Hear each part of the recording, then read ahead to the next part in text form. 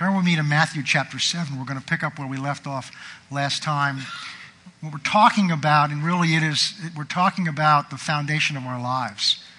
We're looking to examine what is really the foundation on which we're building our lives. And we saw why this is so important because we were in Hebrews chapter 12, and we saw that just as God in the Old Testament brought the children of Israel down around the base of the mountain in Exodus chapter 19 and told Moses to prepare them and then call them out so that God could come down on them and demonstrate his power, his fire, so that the earth shook, so that they would fear him and not sin. And we saw that when they saw God on the mountain, when they saw his power and his lightning, that they ran back to their tents and they said, Moses, you go hear what God has to say and go tell us, and then we'll do what he has to say, but we don't want to do it God's way. And what we saw was God knows us. He knows how to get us to where he wants us to be. And God knew that for them to not sin, for them to obey him, for them they needed to fear him, and to fear him, they need to see him. It's not afraid of God where you run away as they did. It's a fear, a holy reverence for who God is. And then we saw in Hebrews that the writer of Hebrews says, but to the church, we don't go to Mount Sinai. We don't go to a mountain that shakes, but we go to a heavenly mountain, Mount Zion. We go to the heavenly Jerusalem, where the saints that have been rolled in heaven are, where we have Jesus, the mediator of a perfect covenant, of a new covenant that's been sealed with a blood that speaks better than the blood of Cain. The blood of Abel. And we've come to a different mountain, but it's the same process. It's God revealing himself. Because the writer goes on to say, just as they should have listened to the voice that spoke when he shook the earth, so we need to listen to the voice that speaks out of heaven, which is Christ, the mediator of our covenant. Because there's going to come a time when, just as the earth shook then, everything's going to shake now. And it's not just going to be the earthly things, it's going to be the heavenly things that are going to shake. And we saw that shaking is good because it's a separating out of what is of God and what is not of God. And we talked about the beating of a rug to get the dust out. That you can sweep a rug, which I told you I did. I swept the rug and then I hung it up and I hid it, and I found out there was still dust particles in that rug that the vacuum cleaner didn't get up, and it separated what was not of the rug from what was of the rug. And it took a shaking to do that. And so, according to the Word of God, when God brings a shaking, it's for our good. It's to separate out of our lives that which has not been built in there that's of God from that which is built in there of God. So we are strong and secure for two reasons. First of all, so that we can finish our course, but also Jesus is presenting to himself a church that's holy and without dust. Where there's no dust or dirt. And so that's what we began to look at, because there is a shaking, and there's even a shaking now of things which we've always assumed were always going to be. And that, the church is always going to be loved what we believe is going to be, is been accepted. I grew up in a nation where what the church believed was the general accepted moral standard. They may not believe it for the same reason, but that's changed rapidly and will change even more most likely. So things that we've trusted in, we may have trusted in just, the normal flow in the course of life, we're finding out it's not going the same direction. And so we've got to go back and look at what are we standing and what are we building our life on. We looked at 2 Corinthians 13, where Paul tells the church at Corinth, you need to examine yourself to see if you really are in the faith. You need to examine yourself, and we looked at that to see, we need to examine ourselves and see what is the foundation that I am building my life on. And then we turned to Matthew chapter 7, and we got into this, and we're going to pick up here today. This is Jesus talking to the church, to his disciples. Of course, this is the end of what we call the Sermon on the Mount. These are very penetrating words. As I was greeting people this morning, one of our greeters said to me, he says, these verses have always scared me. I said, they always scared me too. But this is the gospel. It's good news. But I used to be scared to go to the dentist. I used to be scared to go to the doctor, but it was good for me to go to the doctor, and it was good for me to go to the dentist, because just because I was scared of something doesn't mean it wasn't good for me to do. And so we need to go to the things and face the things, because they're what are going to prepare. See, this is why we started looking at this in the beginning of Hebrews 12, because it says God disciplines us as a father who loves his children. So we don't have to be afraid of his correction. We don't have to be afraid of his discipline, because he's doing it for our good. And where we don't see how it's good, it's because we don't understand something he understands. And this is where we need to trust him. And that's why we spent time looking at that. So Jesus is summing up this message to his disciples on the mountain, and he says these words which are so penetrating, but they're what we need to hear today. Because this is what, and this is what we're really going to be talking about. All of us have some idea of what God is like. Formed as children, formed by our parents, formed by teachers, formed by life, formed by things we've read. We have images that are in us of what God is like, and some of that's formed by what we want him to be like, how we want him to be. And what we're learning to do is to come to the Word of God to find out who he says himself he is. Because that's what we need to see, not what we think. We looked at this when we were studying worship, because we saw that Jesus says true worshipers must worship him in spirit and in truth. And we saw the truth part truth means seeing him for who he really is. And then once we see him for who he really is, seeing us for who we really are, and then we realize how desperately we need Jesus for who he is in our lives. We're really going back, looking at kind of the same thing again, but laying it as a much deeper foundation. So this is Jesus telling us what the requirement is. Not what I think, what you think, because I'll tell you a secret.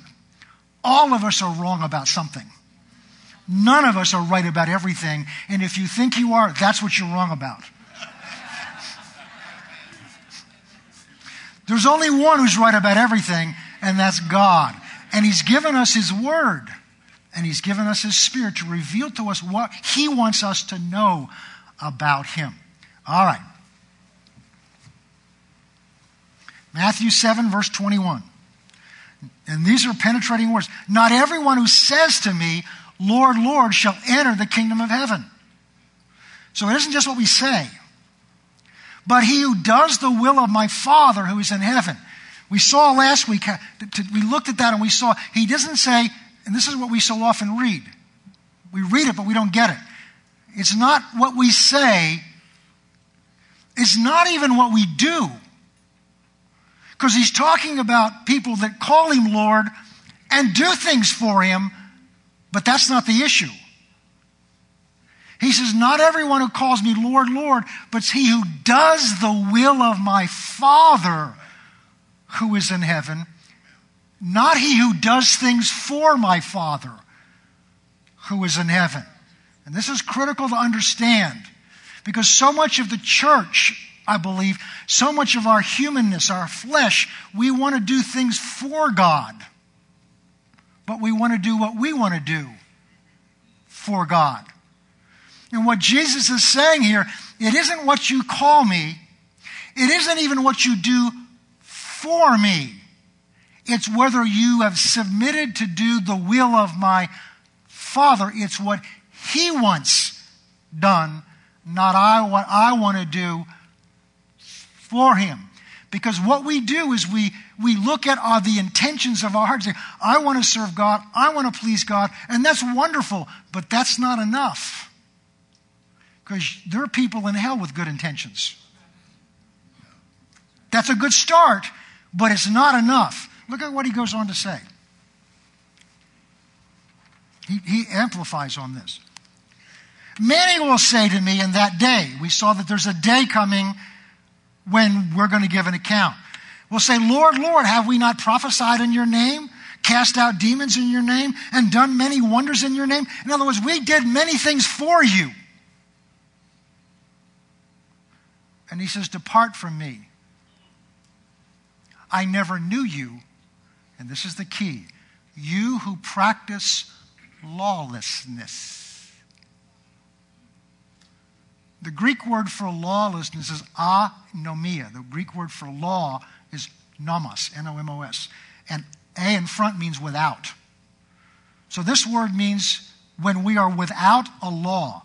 In other words, we're not under someone's authority. Because when you're not under someone else's authority, you're under your own. And this is the issue in the garden. This is exactly what happened in the garden. Satan came to tempt them to take things into their hands and out of God's hands and to become their own God, to decide what was right and wrong for themselves. And of course, as we've learned, there is no such thing as being your own God. You're either under his lordship or you're under the lordship of the God of this world. Because if you think you're in charge of your own life, then that tells us you're under the authority of the God of this world, and you're deceived because you think you're in charge of your own life. You think you're the captain of your own soul. No, you're the captive of someone else. It starts in the garden, but this is still the issue, and it's the issue today. Who's on the throne of my life? Who has the ultimate decision of what I do and what I don't do? And Jesus is saying here, it's not what you do for me. Because what you do for me is what you decide to do. It's whether you do what my Father's will is, whether you're submitted to His will. And when you're submitted to His will, then I know you. Then I'm Lord. And so when we left last time, I left with us some questions, because the challenge to us is to check ourselves. Not be condemned. God's not angry at us. He's trying to pull the covers back so that we can see where we really are, so that God can work in us to bring us to where He's calling us to go, individually and as a body. This is critical that we see this, because this is the foundation. And if the foundation's wrong, we looked last week, the building goes wrong, because this is what Jesus now goes on to talk about. He talks about these two houses that are built. Same materials, same design, same contractor. One of them stands and the other falls in a storm. And it's already blowing out there. The wind's already starting to blow and the rain's starting to come down out in the world out there, and it may well get worse. And the question is my life going to stand? Is this church going to stand? Is His church going to stand? And what Jesus is telling His church is that what makes it stand is the foundation that you built it on. And I shared with you the story last week of my grandfather, who was one of the first people in the community in South Jersey on the water to build this house on the water in the particular area he was in. And this was back in the 50s. And all the people around him were pouring concrete slabs on, because it's all sand. Everything there is sand. And then they built their house on that. And my grandfather was smart enough to say, I don't think that's good enough. I mean, I'm right at the edge of the beach. So he had the contractor take telephone poles and drive them down into the sand. And then he had the frame of the house bolted to those telephone poles. And I shared with you last week, how in November of one year, back in the late 50s, I was a boy and woke up in the back bedroom. And I heard water, not in the front, but in the back of the house. And looked out, and we were surrounded by the ocean. And by the time that hurricane was gone, everything around us was gone. And our house was still there. Because it wasn't seated, it wasn't being held in place by the sand. It was being held in place by something much deeper than the sand. Something where there was something solid underneath it. The foundation on which you build anything determines how solid it will be, determines the quality of it. It's not what you see, that's the problem. It's not the part you see, but it's the critical part. And God wants us to examine what really is the foundation. What am I building my life on? And what Jesus is teaching us here is the only sure foundation, the only foundation that's been designed by the master builder of the universe is His Word, is the authority of His Word in our life. So we ended by asking some questions of ourselves, which I'm sure you spent a lot of time thinking about during the week. And that's this: what is that word to me? For some people, many of the people in the world, and this is what our younger generations are being taught, that the Bible is just a fable, just a series of stories. In college, I was taught, I went to a liberal arts college, and it was a very liberal arts college. And we had to take a 2-year course on Western civilization. And one of the books we had to read, sections of the books, was the Bible, but it wasn't being read for us for spiritual value. It was being read as an example of literature. It was being read for other purposes. And unfortunately, the seminaries of our day are filled with people that read the Bible, but not for its spiritual value and its spiritual impact on their lives. But they read it either as something to learn sermons from or something that's just something to be studied out there. But the point is, it has no authority in their lives. There's no authority. It isn't even on the radar screen when it comes to making decisions. And then you have Christians that believe the Word of God, and we have the Word of God, and we use the Word of God and verses in it for comfort, for strength, for courage, for whatever it is we need. And we are in a need, and we look for the scriptures that tell us, that God loves us, and whatever it is, we may have promise boxes and we pull them out. We may stick them on our refrigerator, and that's wonderful. The Bible can be used for that. But if that's its only purpose in my life, then it's a resource that's used in my life, like any other resource. And see, whatever it is to you is the only value it can be to you. So if it's just a resource to encourage you when you're discouraged, then that's all it ever can be in your life. If it's just a nice book with nice stories in it, then it's going to be like any bedtime story book. It's going to be like any story book. And then we got to last week to the point where many Christians are, and where God was probably going to confront most of us. That it's not just a resource. We read it regularly. We study it. We meditate on it. And we agree with it. It's called mental assent. We agree with it. We say, boy, that's right. John Wesley wrote a penetrating sermon about so much of the church of his day. He believed, mentally agreed with the gospel, but they never received it in their heart. They agreed with it, but they never allowed it to change them. And I believe we do that with the Word. We agree with it. We read it to understand it. And that's important, because that's how you get to the right level, is we read it, but that we stop there. We agree with it, but then we go out and mentally function on our own the rest of the day. We don't take what it says into account in decisions we have to make, in the values that we've developed in our life. And we go deal with the world the way the world deals with the world, on its own terms. Turn with me to Isaiah 66, because we're going to really pick up today with what God intends His Word to be in our life.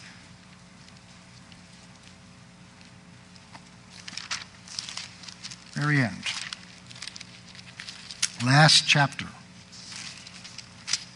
I've taught you before that Isaiah's ministering to Israel at a time that's very similar today, because outwardly they were practicing all the things they were supposed to practice. They were doing all the things they were supposed to do, but their heart was in a very different place. Their heart was not seeking after God. God did not have the priority in their life.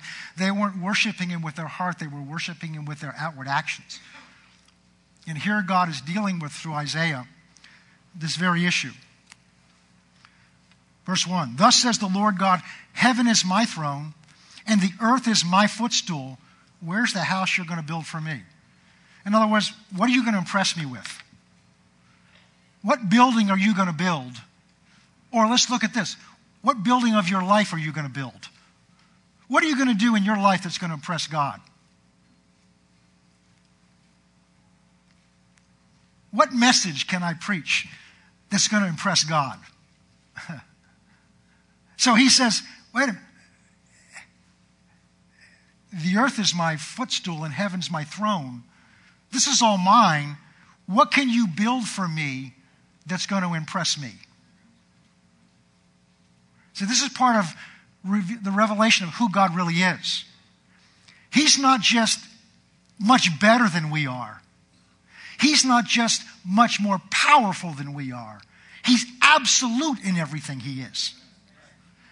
He's not just full of love. He's absolute love. He's the source of love. He's the source of life. He is truth. He's not full of truth. He doesn't tell the truth. He is truth. John 17:17, which we'll look later on, says, my word is truth. God doesn't tell the truth.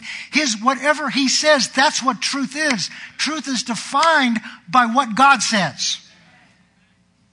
So He's the source of everything. He's the source of everything. So He's saying again, it's not what you do for me. It's not what you build for me. It doesn't impress me. Because I own it all. For all these things, verse 2, my hand has made, and all these things exist, says the Lord.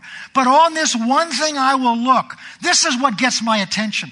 This is what draws me. This is what you can do that gets my attention. On this one thing will I look. On him who is poor. That doesn't mean you don't have any money. It's poor of heart. It's what the beatitude, poor of spirit. It means you're not full of yourself. On this one thing while I look, he who is poor and of contrite spirit and who trembles at my word. The authority of my word. Remember what his word is. It's not like your word and my word. When we give our word to somebody, we're predicting what we're going to do. We may mean it, we may not mean it, and even if we mean it, we may not be able to carry it out. So we can promise something that we don't come through on, not because we intentionally lied about it, we just don't have the ability to do it, or we forgot. So when I promise Steve I'm going to have lunch with him at a certain time, that's my prediction. But see, God's word is not like that. God doesn't predict what's going to happen. His word causes it to happen. He didn't say, I predict light's going to come. Oh, I hope it comes, I hope it comes, I hope it comes. He just said, let there be. And his words created whatever he said. In fact, we've talked about this before. Everything God created, he created with his words, and everything he created instantly obeys him. When Jesus spoke to the storm, it didn't debate whether it was going to respond to him or not. It obeyed him. Why? That same voice created all that substance, all that energy. The only thing God ever created that does not instantly obey him is why?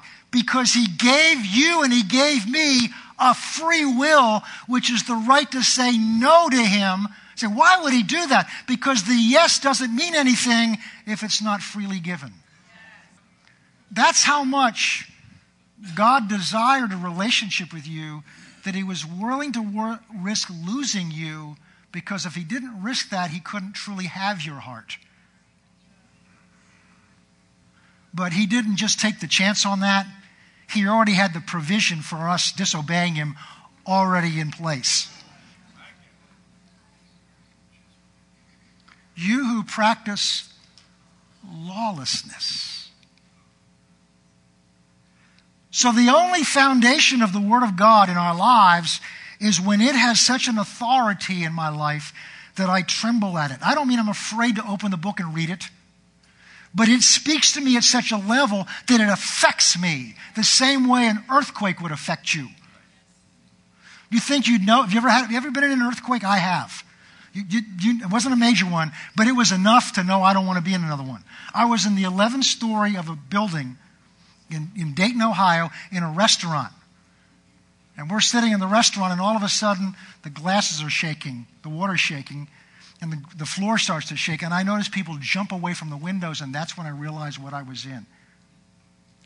I've heard this old expression, that in an earthquake, even an atheist looks up. And you know what? That's the only place to look. Because at that point you realize the ground that building's sitting on and its foundation is not ultimately solid. The only solid place to look was up.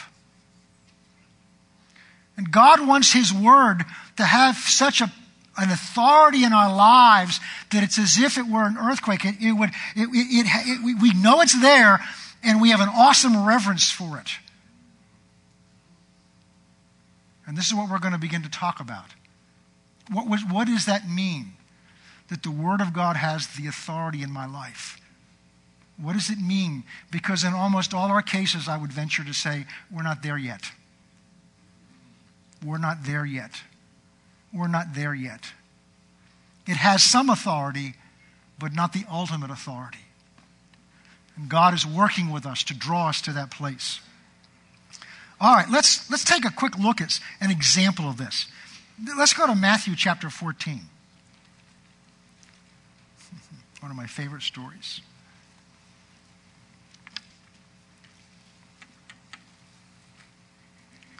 Many times in the Bible, you can understand the principles through a story. That's why Jesus told parables.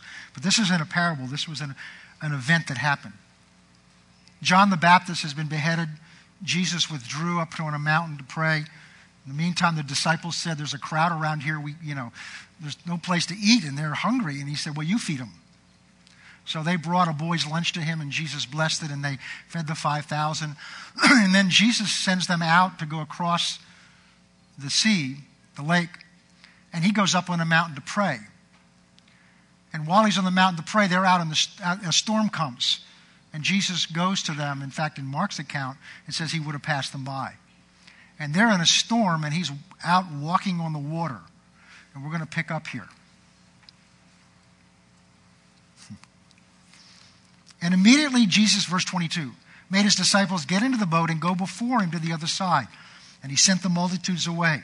And when he sent the multitudes away, he went up on the mountain by himself to pray. And when evening had come, he was alone there, but the boat was now in the middle of the sea, tossed by the waves, and the wind was contrary. In the fourth watch of the night, this is somewhere between 3 and 6 in the morning, Jesus went to them walking on the sea. And when the disciples saw him walking on the sea, they were troubled. I guess they were. I guess I would be too. Saying, it's a ghost. Why did they say it was a ghost? Because in all their understanding, remember, this is where they made their living. They weren't neophytes when it came to being sailors. They were fishermen. And fish are in the sea, and you get fish by going out on the boats. So they were professional sailors as well as professional fishermen. And this is their territory. But on all the years they've been out there, all the nights they've been out there, the days they've been out there, every storm they'd never seen any man walking on the water before. So in their way of processing this in their brain, it has to be a ghost. And they're afraid because, my goodness, this is some supernatural ghost. We're out here. Jesus is up there praying. We're out here by ourselves. We're going to sink. And there's a ghost coming after us. Nice to know they were just like us. For fear. And immediately Jesus spoke to them and said, be of good cheer. Don't be afraid. It's I. Don't be afraid. And Peter, who was always willing to kind of step out, answered and said to him, Lord, if it's you, command me to come to you on the water. So he said, come. Jesus said the word, come. And when Peter came down out of the boat, what an incredible statement. I mean, pull it out of the Bible for a moment. Just think about this in a real life situation. You're out on a lake in a terrible storm, and there's Jesus standing there, and he says, come on out. Come to me. All their life, the only time they were ever able to be out on that water and not drown was when they were in a boat like that. Their whole life, their security, their safety, their livelihood came by trusting in that wood that was fashioned in a form that would hold them and sustain them and keep them safe on that water. And they're out on that same water in what they've learned to trust in, and they're in a storm, and in a storm, they're going to hang on even tighter to this security that they've learned to trust in. And what does Jesus say to them? Come out of that boat that's so secure that you know is so safe, even though you're panicked in it. And come out and walk on the water. And come to me.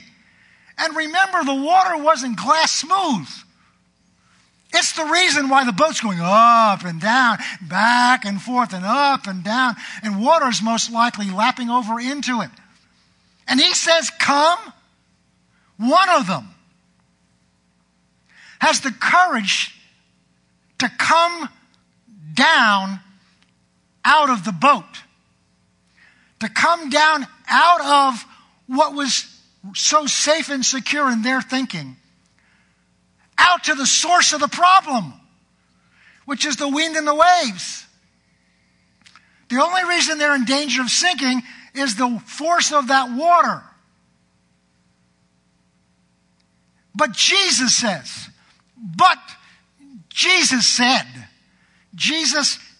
said, come.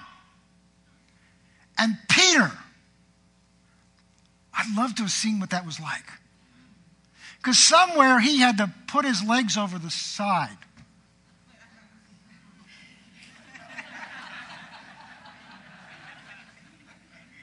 There's 11 guys there watching him. Crazy Peter. And somewhere he had to decide to stop sitting on what he thought was so safe and secure and step out onto what made no sense at all. Now, if he decided to do that because he wanted to, they would have called him Crazy Peter. And he would have gone down fast. If you step out on your own authority, if you step out on your own will, on your own desire, on your own plans, you may get 2 seconds out there, but you're going to go down. What makes the only difference here, the only difference, is that Jesus said, come. So here's what Peter does. He stops having the boat being the foundation of his safety and security, and he comes down out of that safety and security to step out on the word come. Because Peter didn't walk on the water. Peter walked on the word come.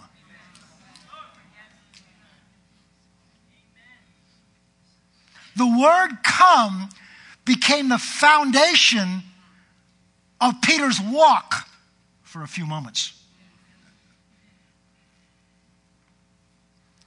Think about what it must have taken to let go of that boat and step out on the word. Because that's exactly what we're called to do. It's a nice story until we realize it applies to us also. There's things God's word tells us to do that look like we're going to go down if we do it. Such as love your enemies, do good to those who hate you, pray for those who despitefully use you. I mean, they're not people that upset you accidentally. They picked you out and they chose to use you despitefully. And the word says, pray for them. Are you kidding me? Yeah, I'll pray for them all right. I'll pray some of those prayers David prayed in the Psalm. Get them.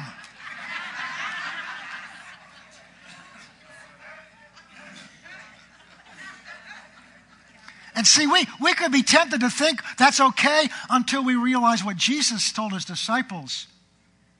This is my commandment, that you love one another. And here's the part that's so difficult. As I loved you. And what's he about to do for them? Die. Die for something he didn't do wrong. To die for people that despitefully used him. And he's saying, this is my word, commandment, that you step out of everything your flesh wants to do. You step out of what you don't think you can. I can't do that. I can't forgive them. I can't do that. But he said, See, when I look at his commandment and say, I just can't do that, what am I doing? I'm taking his word and I'm reinterpreting it. And here's where the lawlessness comes in. I take what his word says to do, whatever it may be, and then I begin to filter that through what I think I can do and don't think I can do, what I want to do and don't want to do, what I think is right or what I don't think is right. And here's the issue. The moment I start changing that word at all for me, it no longer becomes God's word, and it's now my word.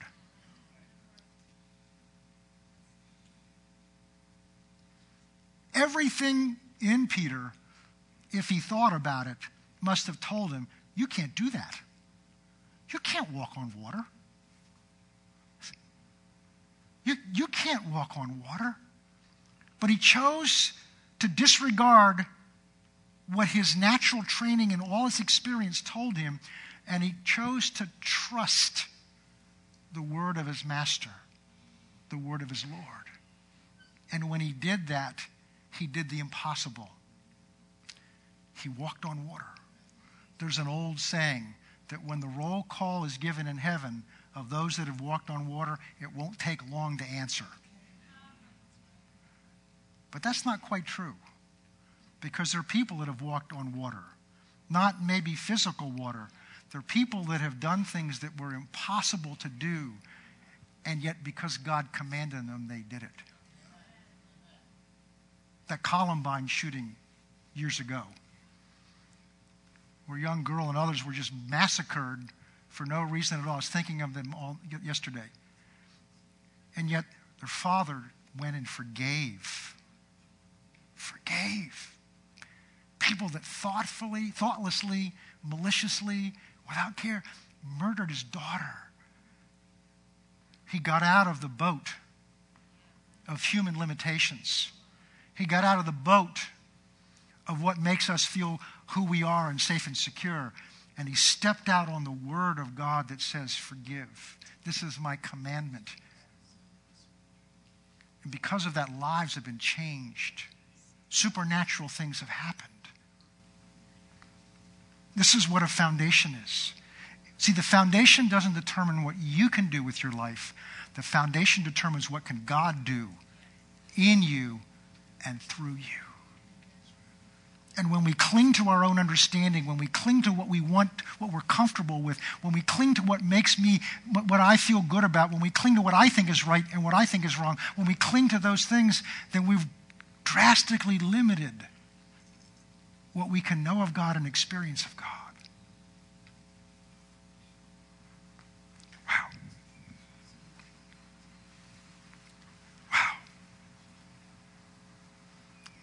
What I'm leading you into is what God's all over me about.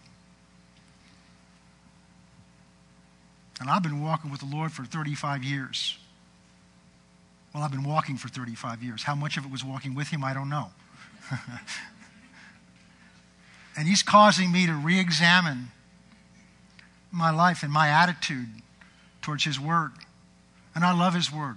I read it. I spend a lot of time in it every day, meditating on it. But what he's challenging me with, that's not enough. Because there's scriptures in there you don't like to read. Because they make me feel uncomfortable. And the only reason they make me feel uncomfortable is I'm not doing them. I'm not doing them because I don't want them.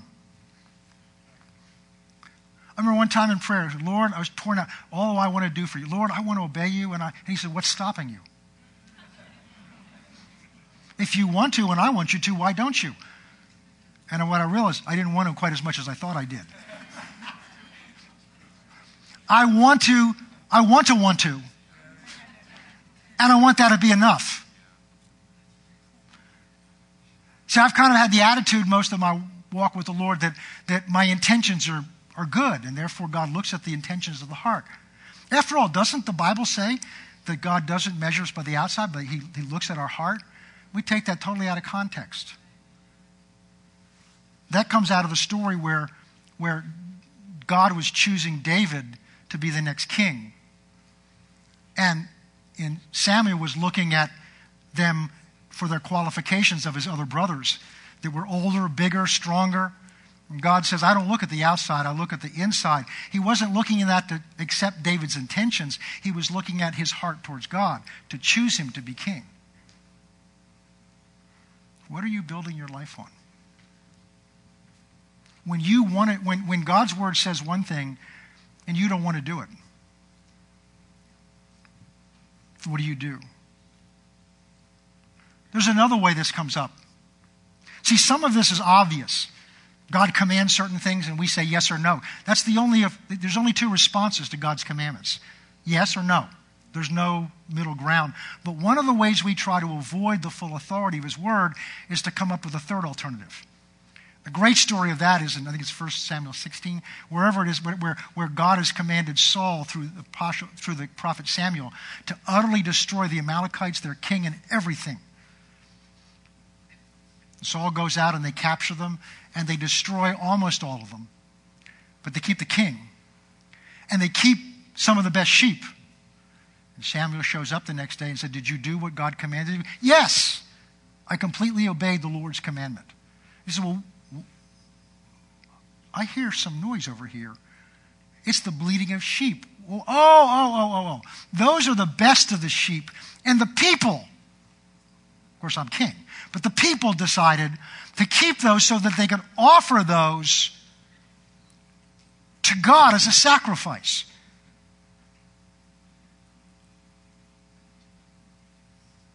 And he said, well, what about the king?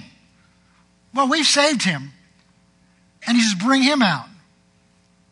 And this is where that famous verse comes, in which sometimes we misunderstand, because Samuel says, obedience is better than sacrifice. And rebellion, which is lawlessness, is as the sin of witchcraft. So when we rebel against God, when we don't accept his word is as if the sin of witchcraft. And I used to think that verse means, well, it's better to obey God than to perform some sacrifice to make up for my disobedience. That's not what he's talking about there. I mean, it'd be true. But sacrifice is what they chose to do, use the sheep for. God's commandment was to destroy everything. They chose to keep the sheep. Now, whether this is really what they were going to do or not, I don't know. But let's take them at face value. What they said is, well, what we decided a better thing to do was to offer these sheep as a sacrifice to God. When God said, I'm telling you, destroy them. What's God saying? It's better for you to obey me than do something you think is good for me. Same principle as Jesus is talking about. Because this is what's really at issue here. What's really under this is, do we really have a revelation of who God really is? And I can't tell you the times I've taught that verse, taught that story. But early this year, I was going through and slowly meditating on it. It suddenly hit me what Saul's attitude was. And that's what I began to look at myself. Saul's attitude is when God tells us to do something, and then I look at what he tells me to do and decide what I'm going to do, I'm going to think for myself, is that a good idea? So it's kind of like God, who's a lot smarter than we are and knows a lot more than we do, together with us are together trying to come up with the right thing to do. So God says to Saul, utterly destroy them. Saul comes back and says, well, that was good. That's a good. We did most of that, but we had a better idea. Which implies his underlying attitude is, God, great suggestion, great idea. We're going to follow what you want, but we have something to add to this. We see what you're trying to do, and therefore what we're going to do is we want to do this even better than your idea. And all God ever wants is obedience. Why? Because first of all, he always knows what's best. Amen. But it's even more than that. It's the underlying attitude of who he is. Yeah, he's great, he's strong, he's powerful. See, you can believe all that and worship him for all that and miss this. By your images, he's smarter, stronger. That's kind of what Job went through. This isn't fair. I mean, I can't take you to court. There's no daysman. There's no judge to judge between us. That's an attitude Job had in his heart that God was bringing out. How dare he say about God? Because this is how God answers him. God says, I love it, because he has Elihu doing, I see it as a courtroom scene. He has and he's Elihu representing him, asking questions. Finally, God says, hey, get out of it, boy. I want to stand up like a man because I want to answer you. Ooh. And he starts, where were you? As if Job's attitude is, yes, you're God, I worship you, you bless me, but I have some rights here in this courtroom. See, the reason you want to bring somebody to court is your rights have been violated. So Job's attitude, his heart, is although I've been good in your sight, I've done all this and you bless me, somewhere there's something unfair here about you, and I'm upset because you're God, I can't bring you into court to get my rights corrected. And what we've got to understand is he's God and we have no rights. In fact, the rights we have, I don't want. Because I don't want what I'm entitled to. And neither do you. This is the whole thing Paul talks about in Romans. When he talks about, how do you say, people say, well, how did God harden Pharaoh's heart? And it was unfair for God to bless Isaac and not Esau. That was unfair. And people misunderstand his answer. He's not saying God did that because he was trying to harden. He's saying, who are you to question, listen carefully, the mercy of God? Because mercy by its very nature is not giving you what you deserve. Jonah was upset. He didn't want to go to Nineveh and preach because he was concerned. He was afraid God might forgive them. And they were so evil, listen carefully, they didn't deserve to be forgiven. So when God forgave him, he went out and pouted outside the city. God raises his plan up, which Jonah fell in love with, and then the plant dies and Jonah's heart's grieved, and God speaks to him and says, you care much more about this plant than 600,000 people that were going to die eternally, and they're animals. Why? Because Jonah began to think that some of what his standing before God was based on himself a little bit. And God has to get that out of us because it interferes with grace. We get the attitude that somehow we've deserved some of this grace. No, they're the opposite of each other. You don't want what you deserve. That's why Jesus came. But we can't receive the fullness of the grace and the fullness of the love until we really see who God is and what our rebellion has done to him, what that means to God.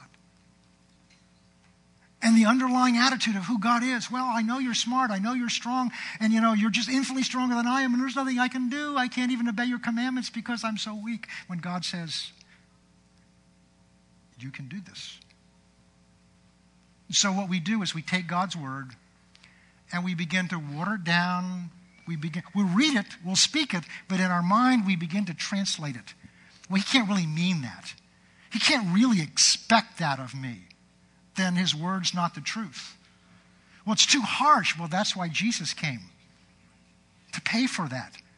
But you can't see what he's paid for if you think somehow you don't deserve that judgment by his righteousness. So this is good news. It's God wanting to show us how much he loves us. So what does it mean that the word is the authority in my life?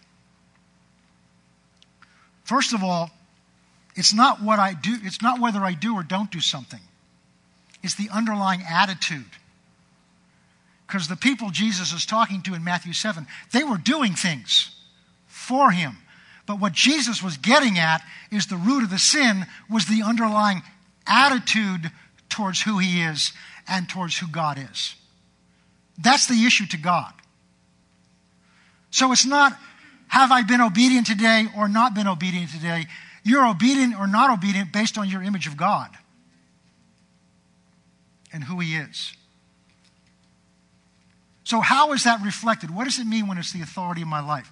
Well, we've covered this to some degree, but I'll just go through some things. And again, we're starting to post these notes on the website under this series.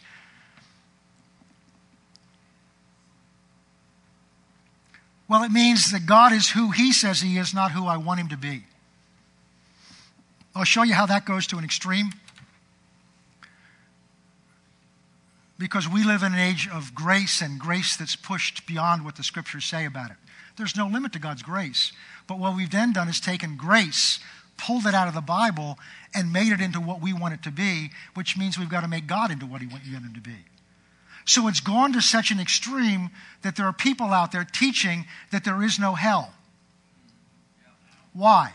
Because if God is absolutely love, how can a God who is absolutely love ever really send anybody to a place of eternal damnation? So here's what they say. Well, that means it's not really exist, but obviously the Bible says so. Well, He's doing that as an incentive to get people to come to Him, but it's not really there, which means He lied to us. So that's taking God's word and clear what it clearly says and saying, well, it can't really mean that because God is love, and therefore that's because, now listen carefully, so what I do is I take what the word says, and based on what I understand that means, I reinterpret it to what I think it must mean. Which means I'm reforming the word, which means it's no longer God's word, it's now mine. Over at the end of Exodus chapter 20, after God's given the law to Moses on the mountain, God gives them what's called the law of the altar. He says, if you're going to worship me, and we talked about this early in worship, if you're going to worship me, then the only way you can worship me is on dirt, on the ground. You can worship me on altars made of stone, but not if you've cut it at all. Why? Because who made the dirt? God did. Who made the stone? God did. So He says, you can worship me where the foundation of your worship, of what you're standing on, is something I made. But the moment you take that stone and you cut it, you've taken something I made and you've begun to refashion it by your skill to your design with your tools. And the word He uses when you've done that, you've profaned my altar. Profane means you've taken something that's of me and you've added some of you to it. I won't accept that worship, He says. Because you're worshiping me in part on something you've contributed to this. Part of your foundation for your worship is something you've brought to this, that you've added to this. I am the Lord, what He said at the beginning of that chapter. I am the Lord God who brought you out of the land of Egypt. You shall have no other gods before me. You shall not make for yourself any graven image, anything that represents me, because then it's something you've made. And we would not do that. We would not go build idols, I hope you wouldn't, and put them in your backyard or your front yard, on your dashboard. But we do it in other ways. We take His word and we change it into what we want it to be or what we think it must mean, because I can't possibly, see, then the word can't confront me. And it's like this, and I'll end with this. I'm getting a little ahead of myself, but this is where I really feel God wants us to go. If you ever had something like appendicitis or maybe a boil or something where it's going to require the doctor to cut something to take it out. We don't like to have that done. I don't want my body cut any more than you want your bodies cut. But there's sometimes it's necessary for them to cut that body to get out that boil or get out that growth or get out whatever it is so that you can heal up and be healthy. So it's kind of like going to the doctor and saying, look, I need to have this removed. And the doctor says, yeah, I want to remove it. And he goes and pulls out a scalpel. And you look at that thing, and it's made of steel, and it's solid, and it's sharp. And you say, I don't want you to touch me with that.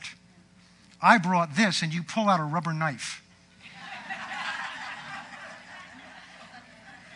And you hand him a rubber knife, and say, this is going to feel a lot easier. This is going to be a lot more comfortable. Well, the reason you're laughing is because it won't do it.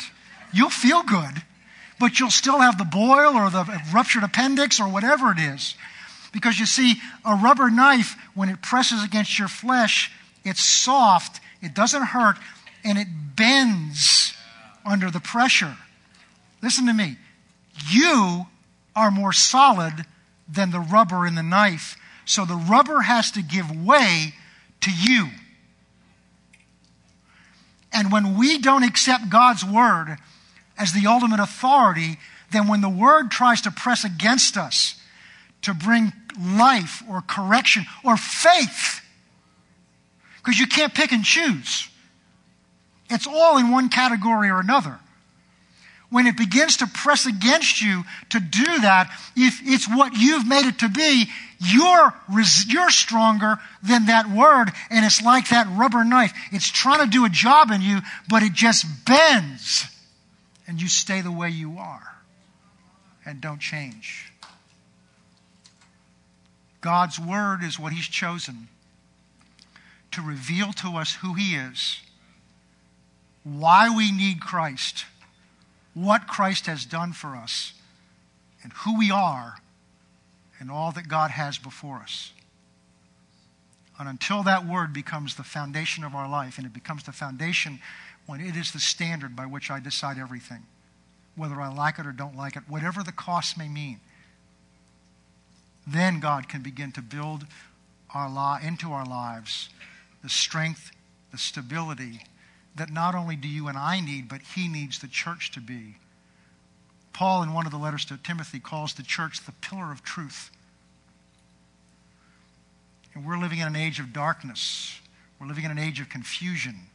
We're living in an age of deception. And the world desperately needs truth to stand as a pillar and as a beacon of light. And that's got to come out of us. But it can't come out of us.